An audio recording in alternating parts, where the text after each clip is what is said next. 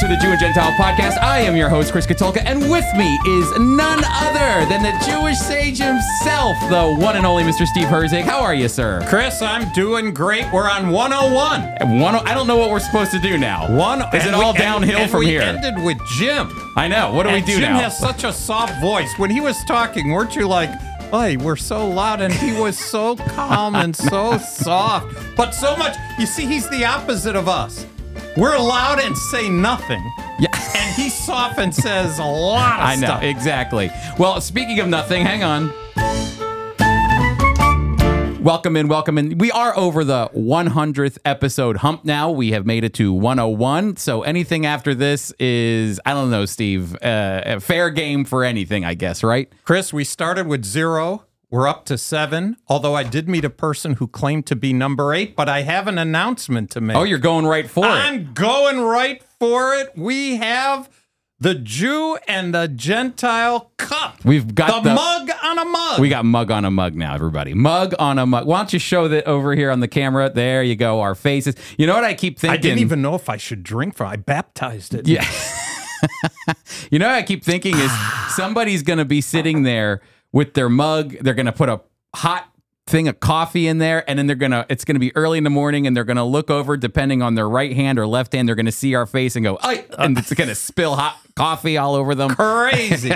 But Chris, we have an issue, and maybe our listeners can help us. And we're not joking here. We have the cups that came in, but we are not prepared to get them to the people.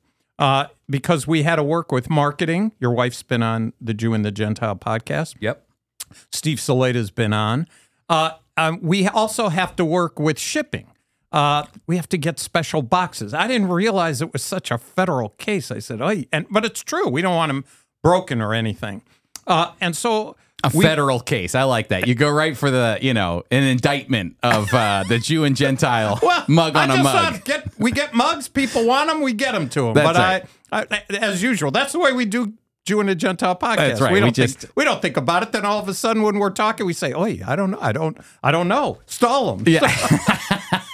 Well, I even said, "Are you sure you want to talk about the mugs?" You said, "I want to talk about them." Here's what I'm asking our listeners to do. If you think you'd be interested in a mug, and we're only going to ask for a donation, and it will be free shipping. I don't know anything else. We're going to ask for a donation and free shipping. But I'd like you to text 424-444-1948. That's 424-444-1948. The birth date of the modern state of Israel, and tell us if you could get them, how many you'd want. Yeah, that will help us. We still have to work on how to ship them out and getting. We have our own website, but that's not ready to launch.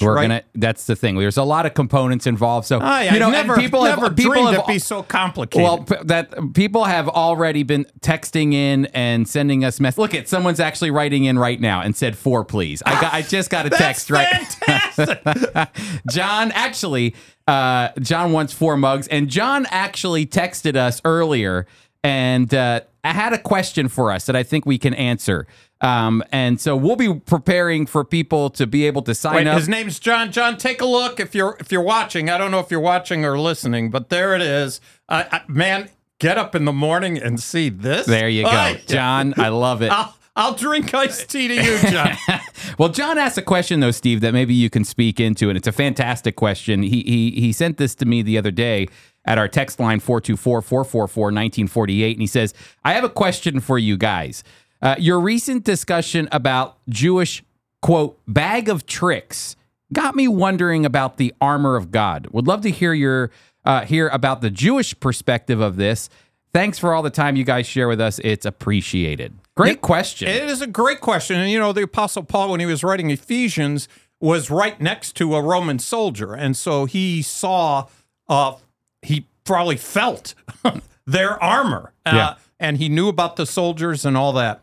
And so that's why he wrote that. But from his background, too, yes, we have Jewish people have. I called it a bag of tricks because it's in a little bag, and I just made what I thought was a flippant description of it. But Jewish people take it very seriously. I used to take it very seriously. And I think the Lord Jesus Christ took it seriously. Oh, yeah. It's the idea of the fringes that hang down. He had a long outer garment that has since been shortened, and it's called a talit, which now holds the tzitzit, the fringes. Back in that day, it was part of their outer garment. Jesus, of course, didn't have yarmulkes. Yarmulkes came later, the skull cap, but that's part of the dress. And Jewish people, before, if they're in synagogue, will make sure that they have their dress on, which is the talit, the yarmulke. As they have devotions in the morning, we talked about tefillin, phylacteries. They put that on. We, as believers, Paul tells us to put on the full armor of God, not in a literal physical clothing, but we're to take the helmet, and we have salvation and the sword of the Spirit and the See, you're getting there. You got the shoes, the shoes, feet. yes. And so all those things For the gospel of peace, all of it. exactly, the belt. And he's got the image, like you said, he's got the Roman imagery right next to him. But you know what I keep thinking of is when you're putting on the phylacteries, when you're putting on the tzitzit, when you're putting on the tefillin, you know, it's not a Roman armor, but it does convey, I believe, the same message that Paul is talking about, because what you're doing when you're putting on the armor of God is you're saying, I'm not actually putting on physical armor. I'm girding on faith and truth and the gospel and righteousness. These biblical principles are what will allow us, if we yield to the Spirit, the biblical principles of faith and righteousness and obedience and the gospel will shield against the onslaught of Satan will bring to us. And the same can be said for putting on the prayer shawl. It's the imagery of, if you go back to the law and you're thinking about the 613 commandments, God's faithfulness is in those 613 commandments. You're God-conscious. You're God-conscious, exactly. In both. Yeah. And that's very fair. And as I said, Jewish people take it seriously. I do too. I don't want to come across, if I am coming across, I'm not. I do. They do it and I did it growing up, believing that it would get me righteousness later. And we know that that's not true. The Older Testament text tells us that, as well as the New Testament.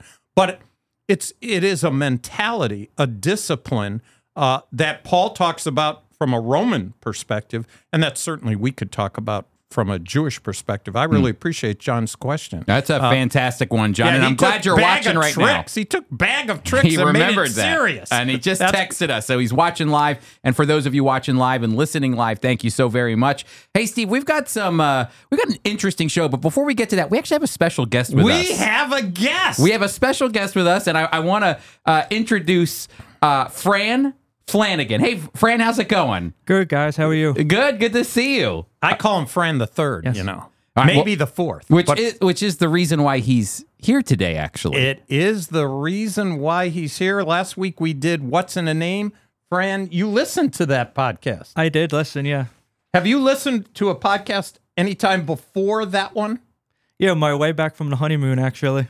Way back from a honeymoon here. What? How long ago were you married? 1 month yesterday. Way back on his honeymoon. Mazel 1 tov. month ago. No, actually, I know his wife very well. I've known your wife longer than I've known you, because your wife is my kid's principal at their Christian school. So I'm sure you hear all the fantastic thing about the Katolka kids all the time. So, yeah, see, we need the armor of God all day Look at long. he's smiling, yeah, exactly. Chris. He's like, smiling. We don't want to bring that here.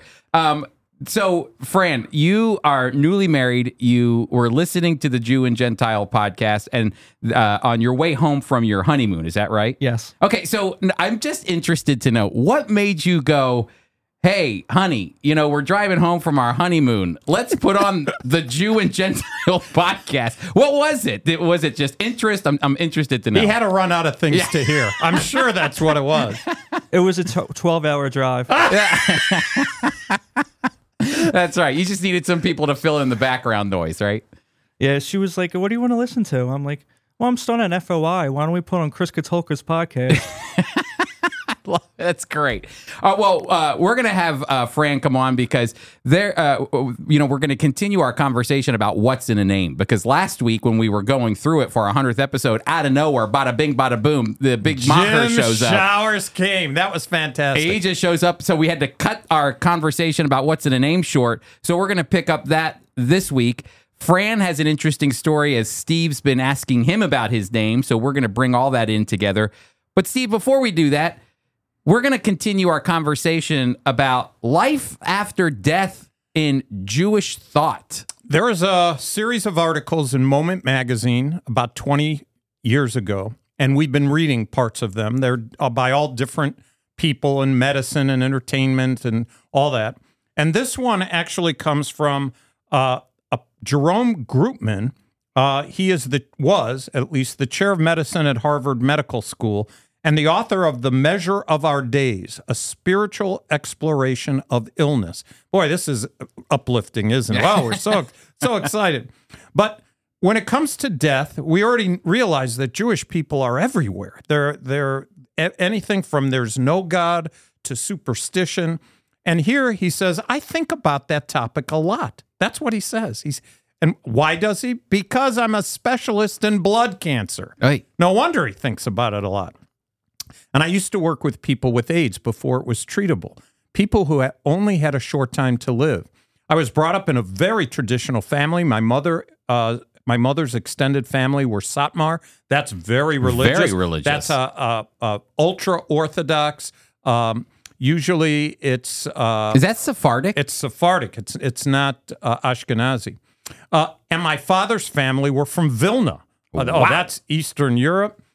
So what do you call a blend between a Sephardic and an Ashkenazi Jewish person? Is there a word for that? He says, but more of a rational Orthodox or mitgadim in opposition to the Hasidim. Wow. So they were in opposition. So I have both the rationalist and the mystical tradition. This is a good one. Yep.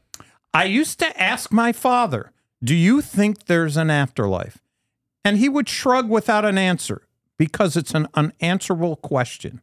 And he said, at the very least, there's a sense that people live within memory.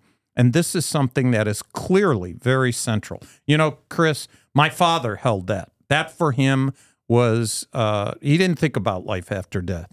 He felt that the remembering after death, saying Kaddish, we've talked about that in the past. Kaddish is a prayer that really is praise to God, but it has in mind a person, a loved one who died. So when the person is reciting Kaddish and you do it, you have to have a minyan to do it. You do it together, as usually in a community in a synagogue, and they will say Kaddish. So they're saying it jointly, but they're thinking of their loved one. It's they say it together. So he's saying that memory is very important. So 4 times a year, I go to Yizkor. That's what he's doing, remembering the anniversary of the death. And I observe my parents' yurtzeit, which is a lighting of the candle when they die at the year anniversary and every year after. So do they exist in some dimension as souls, he asks. I would like it to be true. Sometimes I believe it, sometimes I don't. But I do know I feel their presence, and I feel their spirit within myself. I'm going to be 60 next year, so if he's still alive, he's at least 80 plus years old. Oh, that's this old. How old is that? How old is this? At least 20. At least 20 really? I didn't know that. Yeah. So it's the time of life when you think about these things, and I'm still torn. So he was 60 years old at the time he wrote this, and this is really encouragement as believers. People think about this. We're confronted with mystery. In the same way you have the mystery and marvel of birth, where all of a sudden life appears, here you have loved ones, parents, who have been part of your existence from the moment of awareness, and they disappear. It's confounding. It's perplexing. You strain to make sense of it. That's an honest guy. We've read people who are so flippant about believing it, sometimes arrogant. And here's a person who said, I would love it to be true. I don't know. I've been raised in an environment that hopes for it, and sometimes I think about it, sometimes I don't. It's interesting. If we have regular listeners to the podcast, they have heard us go. We've been through several of the Moment Magazine's sections on Jewish thoughts about afterlife, and the one thing that appears over and over again, if you're a regular listener, you'll understand is that there's many different thoughts on the afterlife, and if you're just tuning in, you might think, well, Jewish people all think the same way, and they clearly don't. And actually, this came up in a conversation recently because we're going to hang something that Alice found for us. She did. From a conference that just took place, the Lausanne conference on evangelism. And it's very fascinating because somehow she got a picture. She got it from our friend. He used to be the president, and he just stepped down, and he announced it on Facebook, and the new president gave a presentation, and he posted it. My friend, Jim Melnick, great guy, wonderful guy, very smart guy, Harvard grad, all that, colonel in the I think it was the Army. Really great guy. And so he posted it, and Alice said, "You got to see that." Chris, can I read it? Read it, and make sure you give the date. I will. At the end, I'll give the date. But I want you to bear in mind, everybody, that we've been reading I didn't realize it was 20 years old. It feels like it could have been written yesterday. A 20-year-old article on the various Jewish views of life after death. And so as evangelical Christians who want to share our faith because we believe that there is life after death. We believe that we are going to be accountable to God for our life and for our sins, and that we can never attain righteousness on our own, that we need a Savior.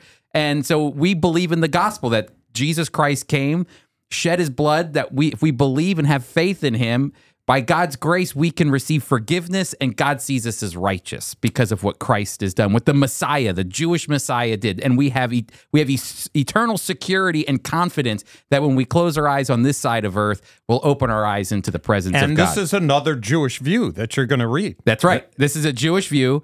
And I want you to hear this. This is what the image said that was being posted on a presentation. It said, most of our tracts have been written for Jews of one mind and religious thought, losing sight of the manifold and various characters and education of the Jews we have to deal with. We have to reckon with Orthodox, Talmudics, the Reformed, the educated, the illiterate, the Hasidic, the superstitious, the socialistic and atheist, the infidel, the national Jew. We have to provide literature, material for Jewish people who think that Judaism is a misfortune than a religion, more a misfortune than a religion. We want material, tracts for each and all of the innumerate classes, and we have to meet them on their own fulcrum, which we have to lead up to Scripture. This comes from the London Society Missionary, R.S. Spiegel. Ready? Here it is. The date, 1892. When Alice showed me that, this is so pertinent. How many different kinds of Jews are there? Well, we could go through that. We always do. Reform, conservative, Orthodox, Hasidic.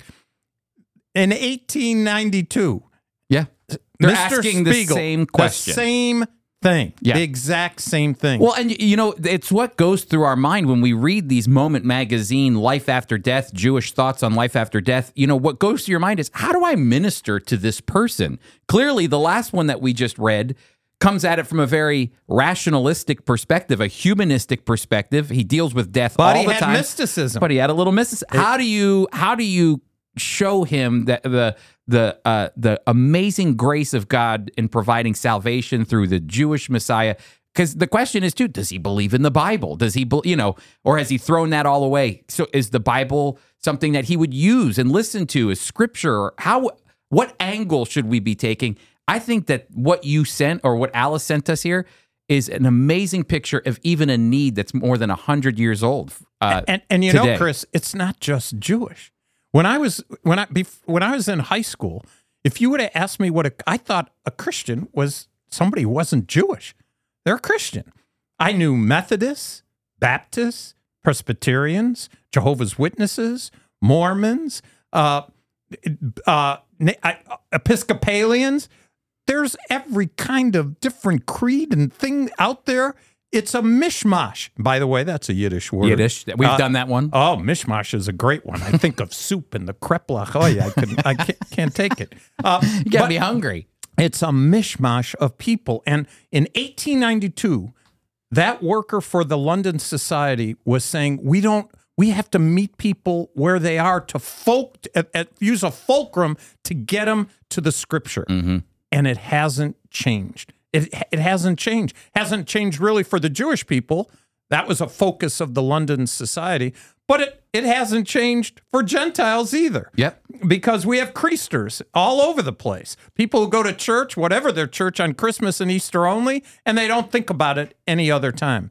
And so, Chris, it just magnifies the need we have for the Spirit of God to fall humbly before Him. Lord, we have a message. It's your message. Make us messengers for you. We want to be mouthpieces. We can't do it. It's got to be done in a supernatural way by a supernatural person, the Lord Jesus. And the Holy Spirit can do it. God can draw anybody. It doesn't matter if look they're at secular. you and me and even Fran over here. Exactly.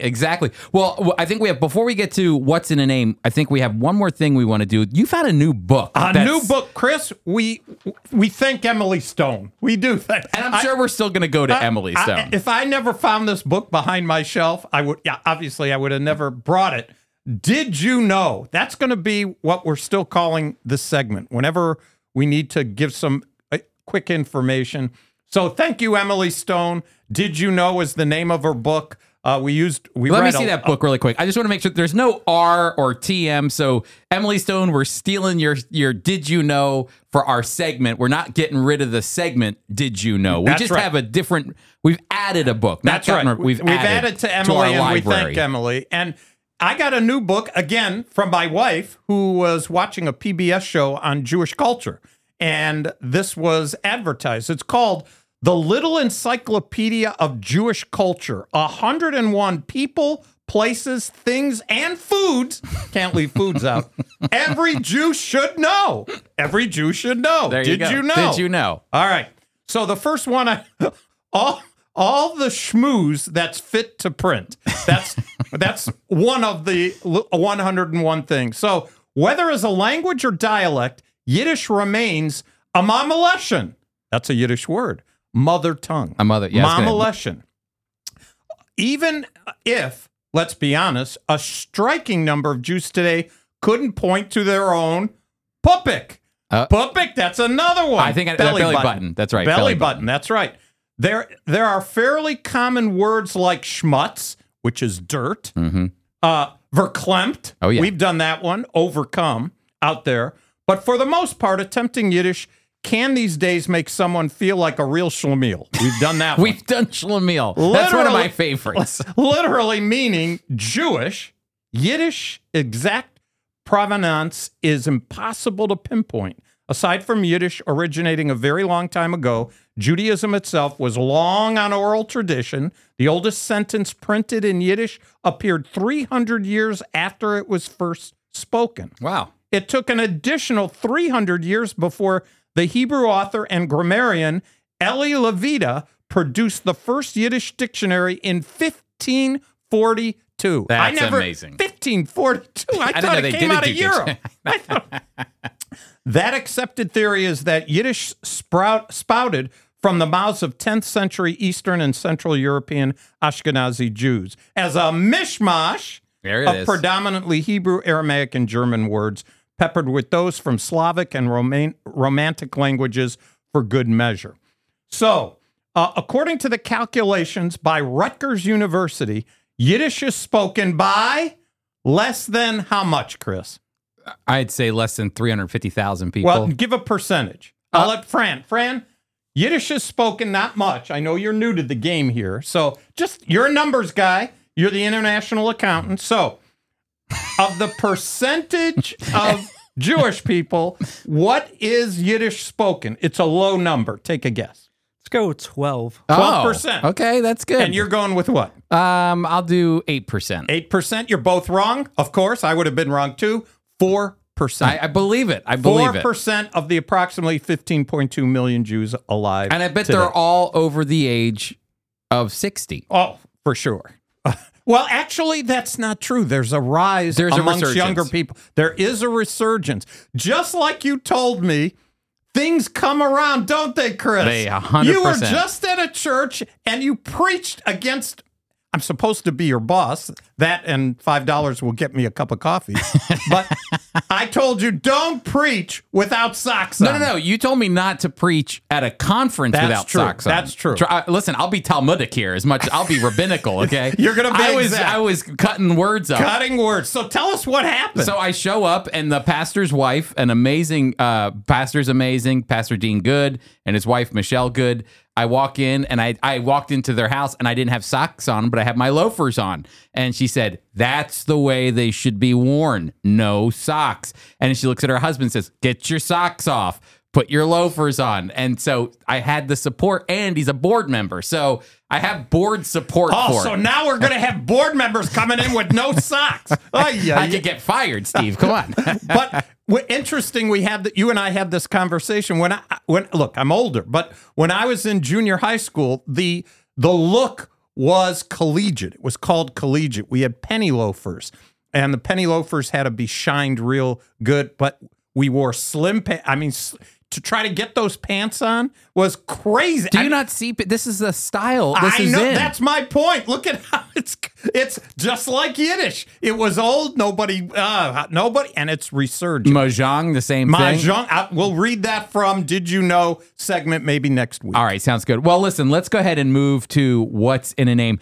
Before we get into the more biblical component, the reason we have Fran here is because since Fran has come to the Friends of Israel only within the past month or so, I believe, Fran, you and Steve, or Steve at least to you, has had this ongoing thing during chapel, I think, in front of everybody at Friends of Israel about where does your name come from? And actually, I have to say this in Steve's defense. Steve does this to everybody. You go out to lunch and the waitress comes up and her name's Amy and he goes, Amy, where did Amy come from? Or something like that. How'd you get? And everybody actually always has a story. I want it. Judaism, your name has a story. Yeah. Your names are big. That's what we're doing.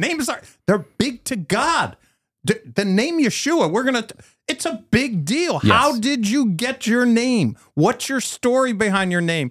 Fran the third or the fourth? We're still not sure. Well, can you tell the story so our listeners know? I'll let Fran tell it, and I'll fill it in if he's making a mistake. And by the way, Fran is a big deal here at Friends of Israel because he's the international accountant. I mean, anytime you say international, I mean, this is like you're in a different bracket Well, he's altogether. in a different time zone. His head's going to be in Australia and UK and Poland. He's going to be everywhere. So he's newly married. He's newly international accountant. I think life and is now going he's good. sitting in this podcast room wondering, what did I agree to?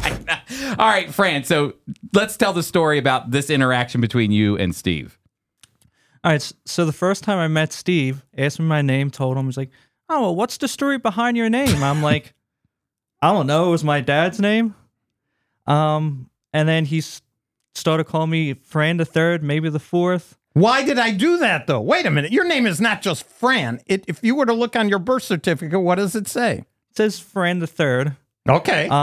But is it Fran or Francis? Francis. So Francis Flanagan the third Yes. is Ay, that's a serious. Do you think you know where he's from? No, but that's a serious. I mean, that's like no joke. Francis Flanagan the third. That makes me want to stand up and listen There was to what Francis you have to say. Schaefer, Fran Tarkington. I was trying to think of different Frans out there. I'm telling you right now, you've already got my attention. I feel like I should be like he's the big macher here. So go ahead. Go ahead. So there's a story. My dad really didn't know his grandfather. So he always just assumed that his grandfather wasn't named Francis. Mm-hmm. But then we find out like years later that his grandfather was also Francis Joseph. Oh, So really? I used to joke around with my parents. I'm like, oh, you messed up on my name on my birth certificate. Like I should be the fourth, right? So on my birth certificate, I'm the third, but So I call him Fran the third or the fourth. Or the fourth. So wait a minute. You mean to tell me that there was a point where they just didn't realize in history that there was one more Francis Joseph? right. And so he's out there. He's the original. And then the junior, and then was that junior, the then third. the third? Yep. Okay, but you're actually the fourth. Yes. That's amazing. Mm-hmm. So, Are you just getting this, Chris? I'm getting caught up here. I think I'm getting caught up. But I would like to know if you have a child and it's a son, will it be Didn't I ask you that exact question? Fourth or fifth? Will it be fourth, fifth? You may have to ask my wife that one. Yeah. Is it stopping with Fran the 3rd/4th, or is there going to be another one? That's the question. That's good. We'll have to wait to find out. That's right. But you were you listened to our last podcast, and which is What's in a Name, and we're carrying it over now. And you told me what after you listened? So I got curious because Steve is always like, "Oh, tell me the story behind your name." So I'm like, "Let me do some research." I mean, may find something. I mean, Francis just seems like a basic name to me. But as I researched, it's derived from Latin meaning free one. But many Christians will name their son Francis for liberation from sin and death. Wow, that's amazing. That is. What did you think of that when you found that out? Did you think about it before? I did not. It was my first time, so I was thinking about it, and it really parallels my spiritual journey. I grew up Catholic. I wasn't saved until I was 32. I mean, and when you're saved, you're liberated from death. So, I mean, name fits. Yeah, there. Wow. How did you come to faith? What was it? It's at 32, what was it that God used? And that wasn't very long ago. Right. So I grew up Catholic. My mom was always very religious. Got away from the church a little bit, and then one day I was just sitting at home. I felt the call to come back. My What uncle, do you mean? Tell us about that. What was something you were thinking about? You read, or you felt just an unction in your heart? It was just something I felt. Honestly, it was just like God telling me to come home. And did you think where am I going? Did you think where am I going to go, or did you know? I did. So, my uncle, a Christian, I was like, "Oh, I'm off." I'm like, "Let me go try your church." He was like, "You can, but it's an older congregation. Go to FAC where I attend now." He was like, "It's a younger congregation. You may find someone there." Now we find out. I went there, and I didn't meet my wife there. I met my wife online, but it turns out that's the church she grew up in. That's amazing. That's Talk amazing. about the providence and sovereignty of God. You had an unction, you had an uncle, and an unction, an uncle, and one more. I don't Come know. on. I got to find another you. The unction, the uncle. Right. Unction, an uncle, and an unbelievable meeting with Christ. That's amazing. What a great testimony, Fran. That is fantastic. Can you explain a little bit more? Are you just sitting on your couch on a Saturday and you're thinking, I should be thinking about what was the thought that was going through your head that would compel you to get up the next morning or to do some research to find out where should I go to hear more about God at this point, or as he was drawing you? I was just sitting at home. I was actually reading a book. It was world religions, or a textbook that I was reading, because different religion was always this international accountant, he's reading a textbook on his day off. Yeah. The Lord uses everything. That's right. So I'm like, I kind of miss it. I want to go back to church, but I knew I didn't want to go back to a Catholic church. You just knew that, huh? I did. That is amazing. And then your name, the way it ties in. That's amazing. You've got to name your child, if it's a boy, Francis the 4th, 5th. The 4th, 5th. That's 4th, it. 5th. Yeah. That's right. Well, we're glad that you're here, Fran. Of course, you stick around, participate. If you need to go back and do your international dealings, please hop up, go, get a drink, help yourself, make yourself at home. We're very Hamish here. Hamish is a Yiddish word for hospitality. So make yourself comfortable, or if you have to go back to your office, totally understand. He's got a story, Chris. He's got a great story. I'm glad that you shared it. And a little bit contributed by the Jew and the Gentile podcast. We got to take a little bit of credit because he listened. What's in the name? And he never knew. Right? Am I lying? No. If I'm lying, I'm dying. Nope. All right. It's an unction to an uncle. All right. All right. Hey, you should write that. You should. It's a great story. Put that on a mug. Yeah. just for you. All right, so Steve, what's in a name part 2? This was not supposed to be a part 2, but what's in a name? And you've been doing some great prep on this, so I'll turn it over. Well, the Lord really has. We're again talking about, and with Fran, we're talking about the providence of God. So I've been reading through a book in the morning called Prayer, Praise, and Promises, a daily walk through the Psalms by Warren Wiersbe, a wonderful pastor of pastors. Amazing. Years ago, he went home to be with the Lord. He was in his 90s. He wrote dozens and dozens of books, was pastor of Moody Memorial Church for years, was also the radio voice. You could identify with him for Back to the Bible. So a lot of things. And it just happened that the same day we were going to podcast is what I read here. And it's from Psalm 40. And it's the title is Who's Thinking About You? And it's Wiersbe writes, a little boy asked his father, Dad, what does God think about? Chris, when I read that this morning, I said, that's an unbelievable, for a little boy, what does God think about? Did you ever think of that question, Fran? I have not, but I know with children, like, it seems more now, because I don't think I asked those questions when I was younger, but they ask, like, these questions that are very, like, open-ended, and it was like, oh, I never thought about that. Yeah, good. It's a good question. And so Wiersbe says, no, that's a profound question. After all, if God knows everything, past, present, and future, what does he have to think about? Well, according to verse 17 in Psalm 40, he thinks about you and me. Quote, but I am poor and needy. David said, yet the Lord thinks upon me. Think about that. Yeah. That's so we're in what's in a name. So he writes, God thinks of us personally. He doesn't have to be told about us. He doesn't have to send a committee of angels to investigate our feelings, problems, frustration, or needs. God knows us personally, and he knows our names. That's a great one. And then when I read that, there's a song.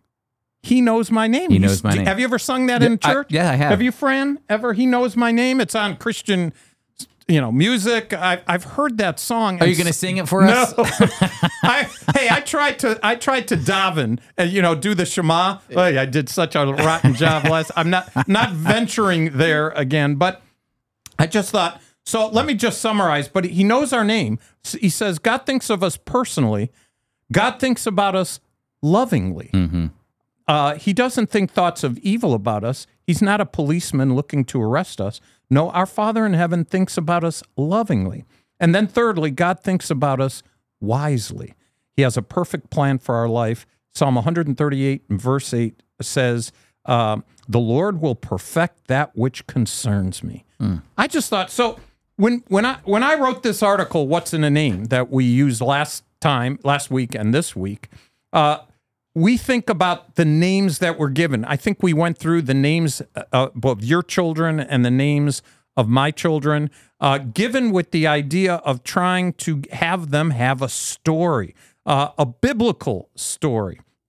And I know my kids, when they had their kids, they thought through what they were going to name them and why and what they wanted for him. And Fran is he didn't even know it. At the time, his parents didn't know it.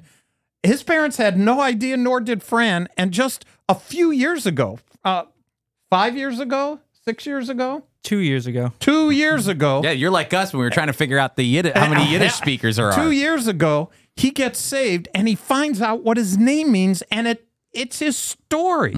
What a blessing that is to hear. And God, which also shows that God is thinking about us, that just at the right time, just at the right place.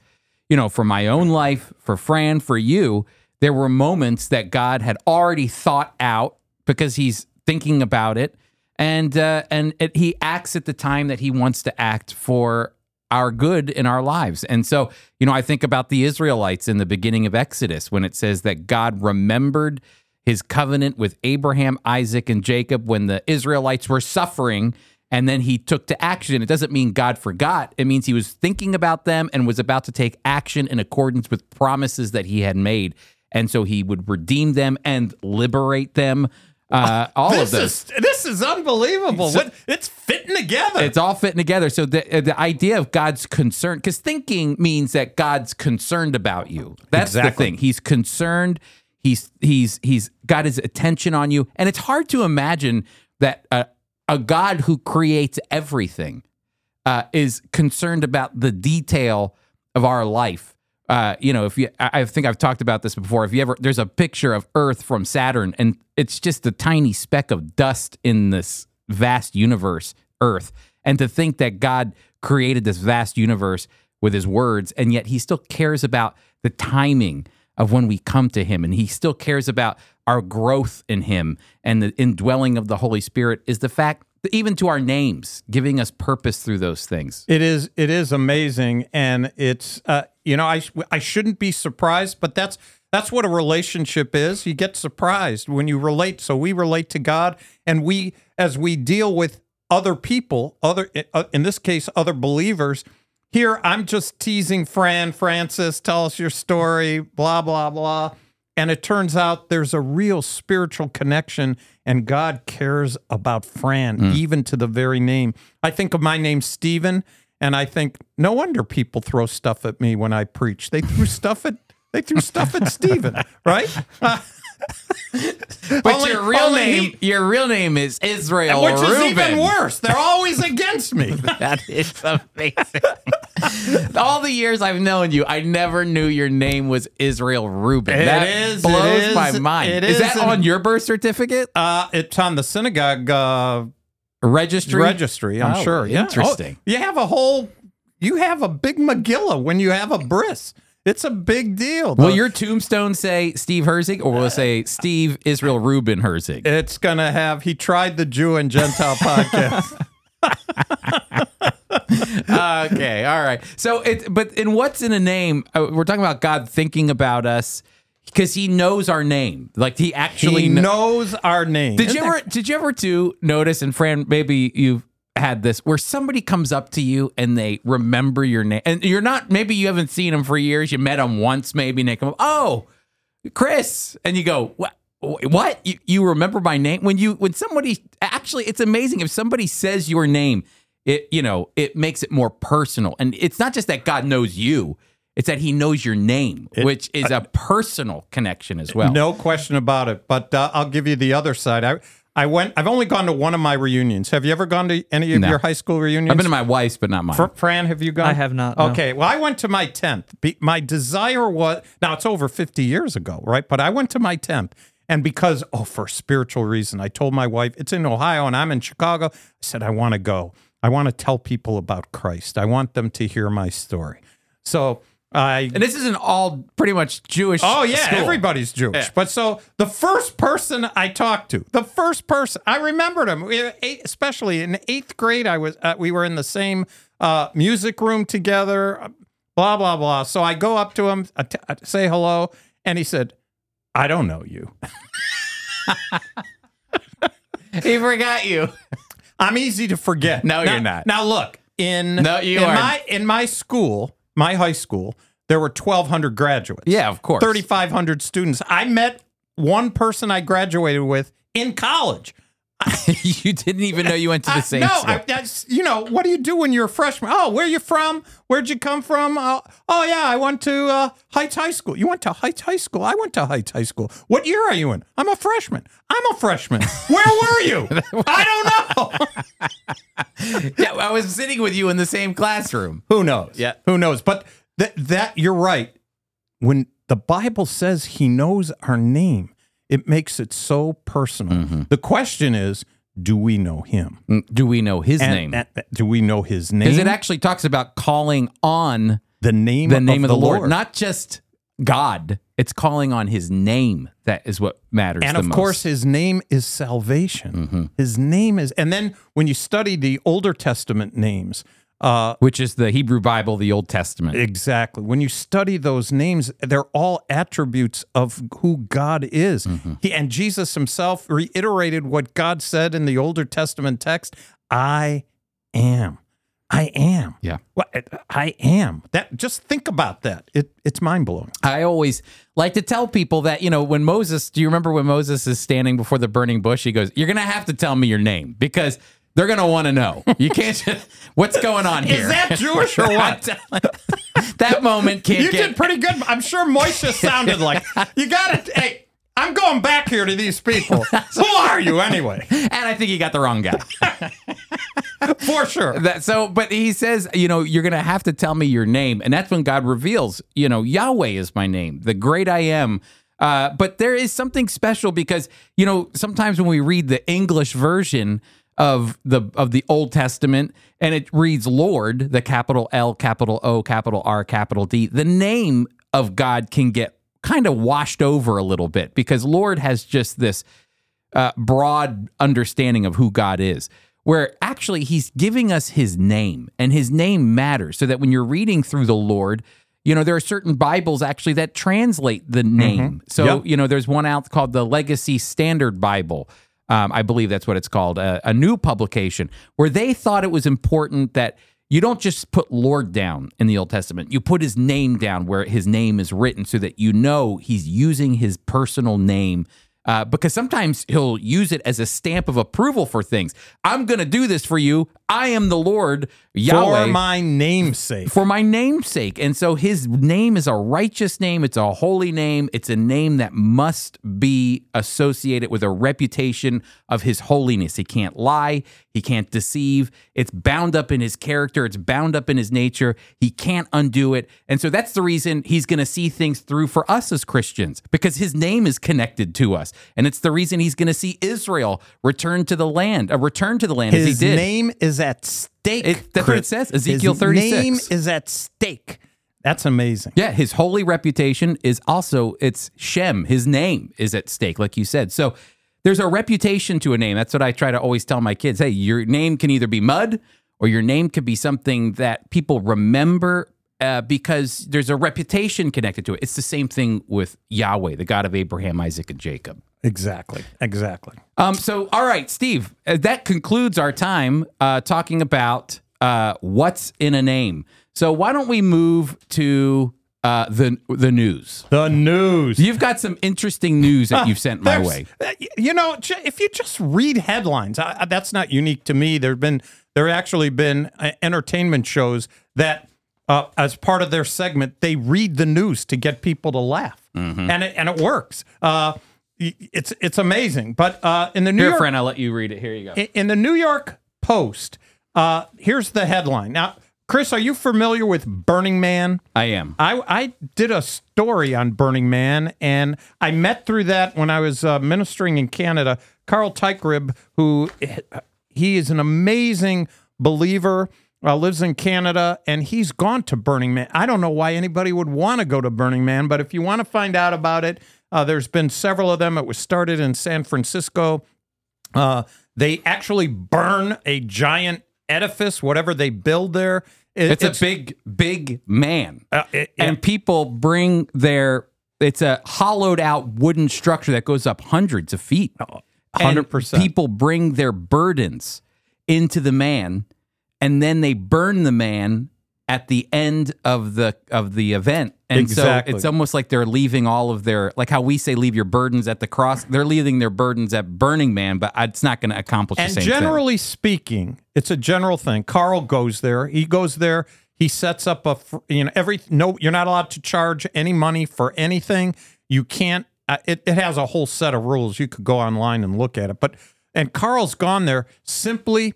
He opens up shop, so to speak, he's there, and he puts out signs about questions that he wants to have a conversation, and people come, and he's had amazing opportunities. Well, his saying is that he feels like the Apostle Paul in Athens at the Agora when in Acts 17. That's right, and so that's his place. Is he actually, I think, has a stand that says to the unknown God, and people come up and they talk to him about it. Exactly. So we're talking about mostly people who are not.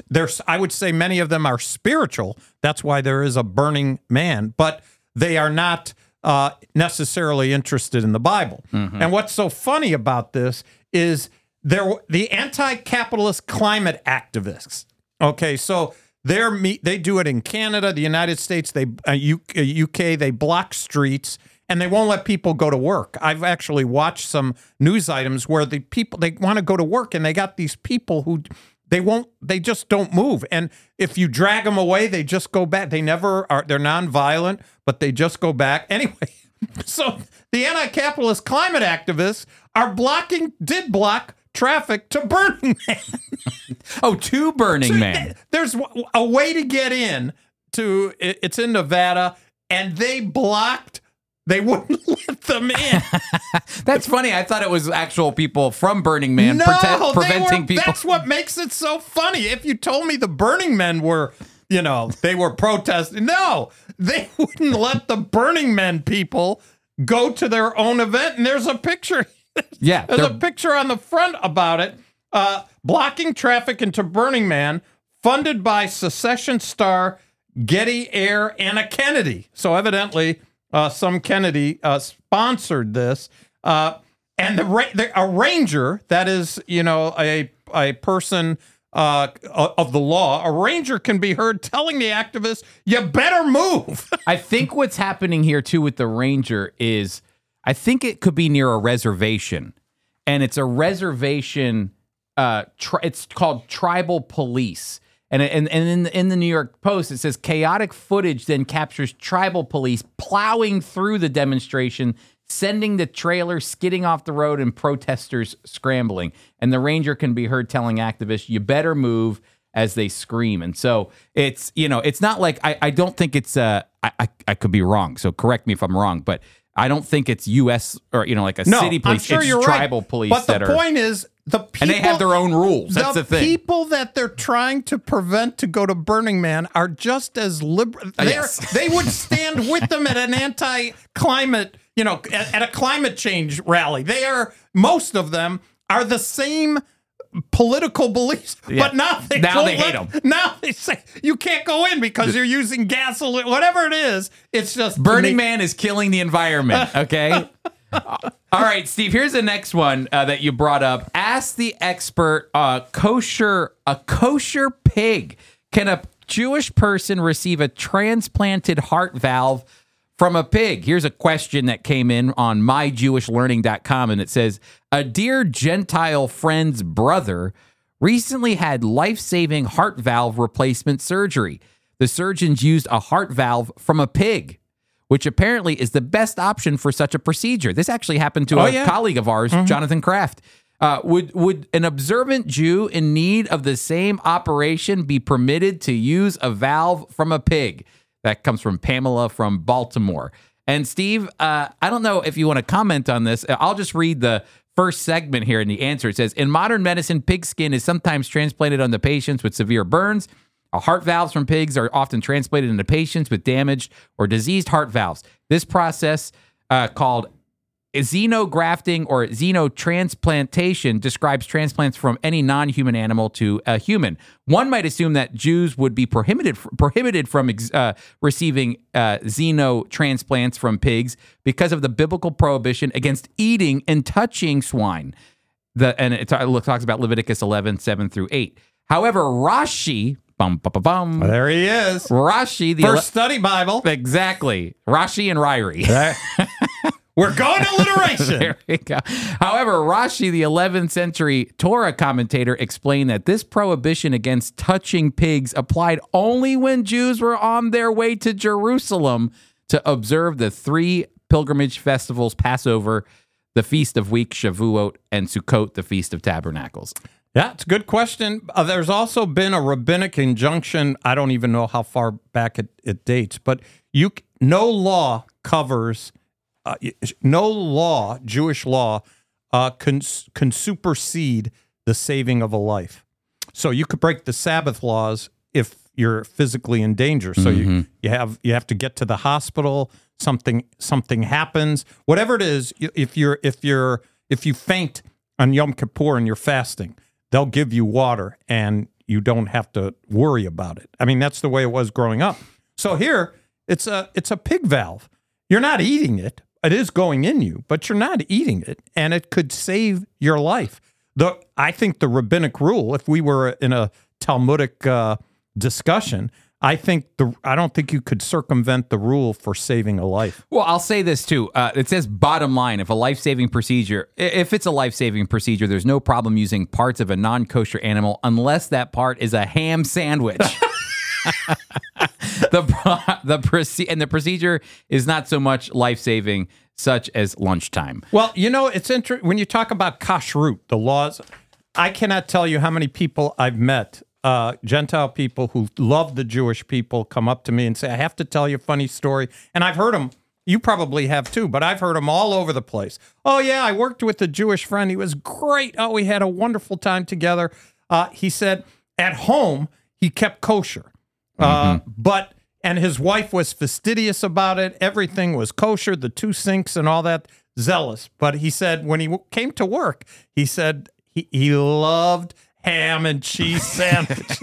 And he would, it's just the other white meat. In fact, that's what Orthodox Jews who are not keeping kosher away from their family, or it's called the other white meat. This also brings up a good New Testament conversation because Jesus was often accused of breaking Sabbath rules. And a lot of times it came down to was it a life-saving event? That's actually, if you ever noticed, a lot of times the gospel writers are very, exact. I'm sure Jesus did a lot of miracles between Sunday and Friday before sundown. But if you noticed that they're called Sabbath controversies because Jesus would do it right during the Sabbath to kind of give it's nothing more than to say that he's the Lord of the Sabbath. He's the Son of Man. He's the Lord. I can do what I want on the Sabbath. But also the question of, is healing somebody who's had a disability for their whole life? Can you wait one more day? Does it have to be, his life isn't in danger. Could you just wait till, the next day and Jesus will heal on that day or cast out a demon and Jesus would consider all of these things greater, life being greater than the Sabbath to heal. So he was making a point, like you're saying, life in these moments, the saving of a life. And that's the real rabbinical question is, well, define saving of a life. And Jesus was doing certain things on Sabbath that would raise questions among the Pharisees, not all Jewish people, but the Pharisees to say, are you supposed to be doing that on Sabbath? Is that really life-saving? Well, when we read from Moment Magazine and that doctor talking, sometimes I believe and sometimes I don't. So here, if you have the Messiah of Israel, his teaching, taking into account his teaching, he's trying to demonstrate his authority. So yeah, he could wait if he wants, but he doesn't have to wait. Mm-hmm. And so you look at what he's accomplished. He's able to heal that person, and he is the Messiah of Israel. What's at stake? Not just that, sin. I can do that. I can forgive sin as well. It's like all Jewish people, multi-layered. It's an onion. One thing here, one thing there. Before you know it, you got bad breath. All right, last news, Steve. I thought this one was very interesting. It comes from the Huffington Post. Here's why I invented a, quote, death machine that lets people take their own lives. The Sarco is a 3D printable contraption that can be transported to wherever a user wants to die. Now, hold on. Fran, I sent this to you. Did you read it? I did read this one, yes. Okay, do you have an opinion? I do, actually. Well, let's hear your opinion. We want to hear your opinion, especially Fran the 3rd/4th. So your life is a gift from God. Even though it's a gift, we don't own that gift. We don't own our earthly vessel. God is the sole owner of our life. We have zero authority to decide when we want to leave our earthly body. Boy, he's just like an accountant, huh? Yep, he's got it down. Black and white, and that is it. I like it. He's right to the point. I do too. Fran, you're the man. You're the man, Fran. Okay, so in the article, Chris, the Sarco death, as it's called, this is called the Sarco death. It's painless. There's no suffocation, choking sensation, or air hunger. As the user breathes easily in a low oxygen environment, the sensation is one of well-being and intoxication. Can I tell you something, Chris? Back when I was in college, I went to a movie called Soylent Green. Soylent Green? Soylent Green. It was with the actor who played Moses. He played Moses and Ben-Hur, and of course I can't think of his name. Charlton Heston. Yep. So Charlton Good job. Heston was. Thank you, Fran. So Charlton Heston is playing, and the whole movie is the earth is crowded. People are upon one another. It's all the air is polluted, and during that time there's not enough food, and so there's this factory, and Charlton Heston does a lot of research and finds out. He follows an older man who gets a ticket, some sort of notification. And he goes into this beautiful environment. Oh, it's just beautiful. He can have a drink of water, or the room is quiet. They put headphones on him. You pick your music, and then they kill you. I mean, with drug, they inject you. And at the end of the movie, Soylent Green, they need food. They ended up processing the people who died and turned them into food. Hey. Oh, gosh. Soylent Green. Oh, my goodness. So this isn't Is anything original. Sei gesund. Live and be well. Yeah, but not for them. Not for that one. But Oh. I'm just saying it's not new. Here, a person, as Fran said, this person believes that you should decide. You need to. You could go, and you're in a capsule. They'll ship it anywhere. You could go to a mountaintop. You can go by the ocean. You could go anywhere you want, and then it's a killing machine, is what it is. And he talks about. He said, 20 years ago, I became the first physician in the world to administer a legal, lethal, voluntary injection to 4 of my terminally ill patients. How long ago? 20. Wasn't there another guy? This guy Kevorkian? says, Wasn't Kevorkian? Well, he's way before Kevorkian. Oh, he is? Yeah. I thought Kevorkian was a long time ago. At the time, I approached death with confidence and even arrogance of someone in the middle of his life. I was about to turn 50. At a psychological level, death was still something that happened to other people. As my work in this field matured, my vision was shifted from supporting the idea of a dignified death for the terminally ill to supporting the concept of a good death. Now he's defining it. This is a good death for any rational adult. Think about that. That's the thing, because I agree with what Fran says. To me, the moment, honestly, I think it's very biblical to think that, like you said, Fran, your life is a gift from God, but it's also God's to give and to take. It's interesting, I think, in a lot of more secular-minded and humanistic-minded ways of living, this is more and more popular. Oh, this is going to be very popular. It's already, did you see the one, I think it was like a family from Canada or somewhere where the grandkids with grandma, she looks fine, and she's like, I told grandma, it's time to go. And grandma's like, think it's time to go. And I'm sitting there going, what in the world? It's like it was something that went viral because the granddaughter's saying, I think she's taking up too many rooms in this house. It's time for grandma to get out of here. Well, he shifted from, just thinking of terminally ill to supporting the concept of a good death for any rational adult who has life experience. That's called, in his mind, the human rights model.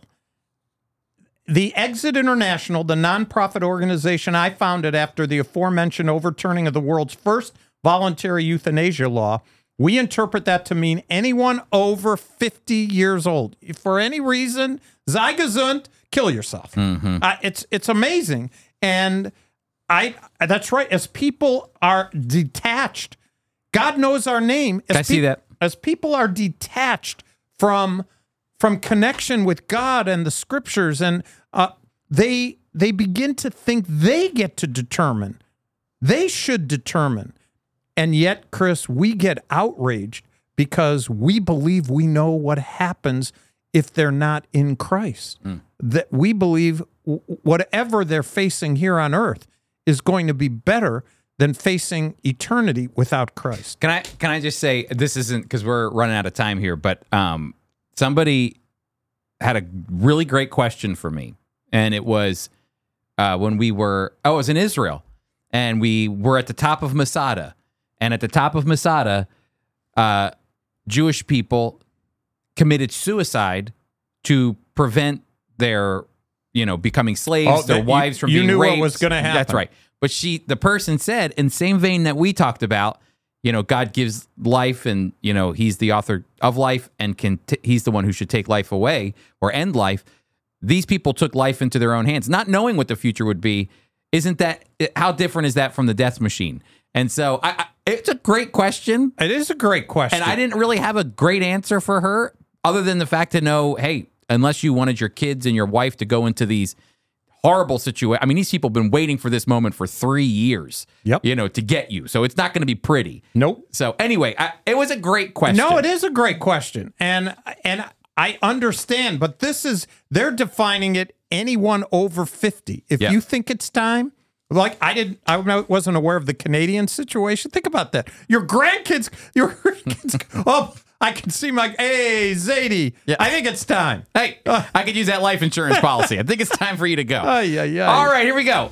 Speaking of the very idea of this, just makes us want to use a word, Steve. When we think about this idea of a death machine, what Fran said, it's unbiblical. There's a word that just a Yiddish word that comes to my mind that makes me think about this article. And it comes out of the Little Encyclopedia of the Jewish Culture, which we read at the beginning. But let me read it for you, Chris, because it says this. A few years ago, linguist and lexicographer Ben Zimmer revealed in a column on Slate that the word meh, M-E-H, meh, might be Yiddish. And the reason they think so is they found a dictionary dated 1928. 1928, that was a Yiddish dictionary. So, meh. What's meh mean? Well, it's like to be indifferent. Or to look down on something. Wait, you were telling me where did you first hear that word? I read an article that said it kind of first appeared during The Simpsons. Who used it? I think it was one of the daughter or something like that goes meh like that, But it means an expression of indifference or boredom or something. Meh. I don't want to concern myself with that right now. And I'll tell you this right now. I don't want to concern myself with this death machine. Meh. Get this out. I don't want to concern myself with Burning Man. Aye. Meh. You know what I'm going to do? I'm going to turn to the name of the Lord. That's what I will do. I will call on. And amen. Hey, you know what? We want to thank Fran for being a part of the Fran. Jew and Gentile podcast. Thank you. I have to say, it's an honor going from the 8th listener to a guest spot. Oh, this is awesome. See, anybody can do it. Anybody can do it. Especially the new international accountant. Fran, thanks for being with us. Hey, listen, we didn't even get a chance to talk about this. Steve, you got a class coming up I do this have a September.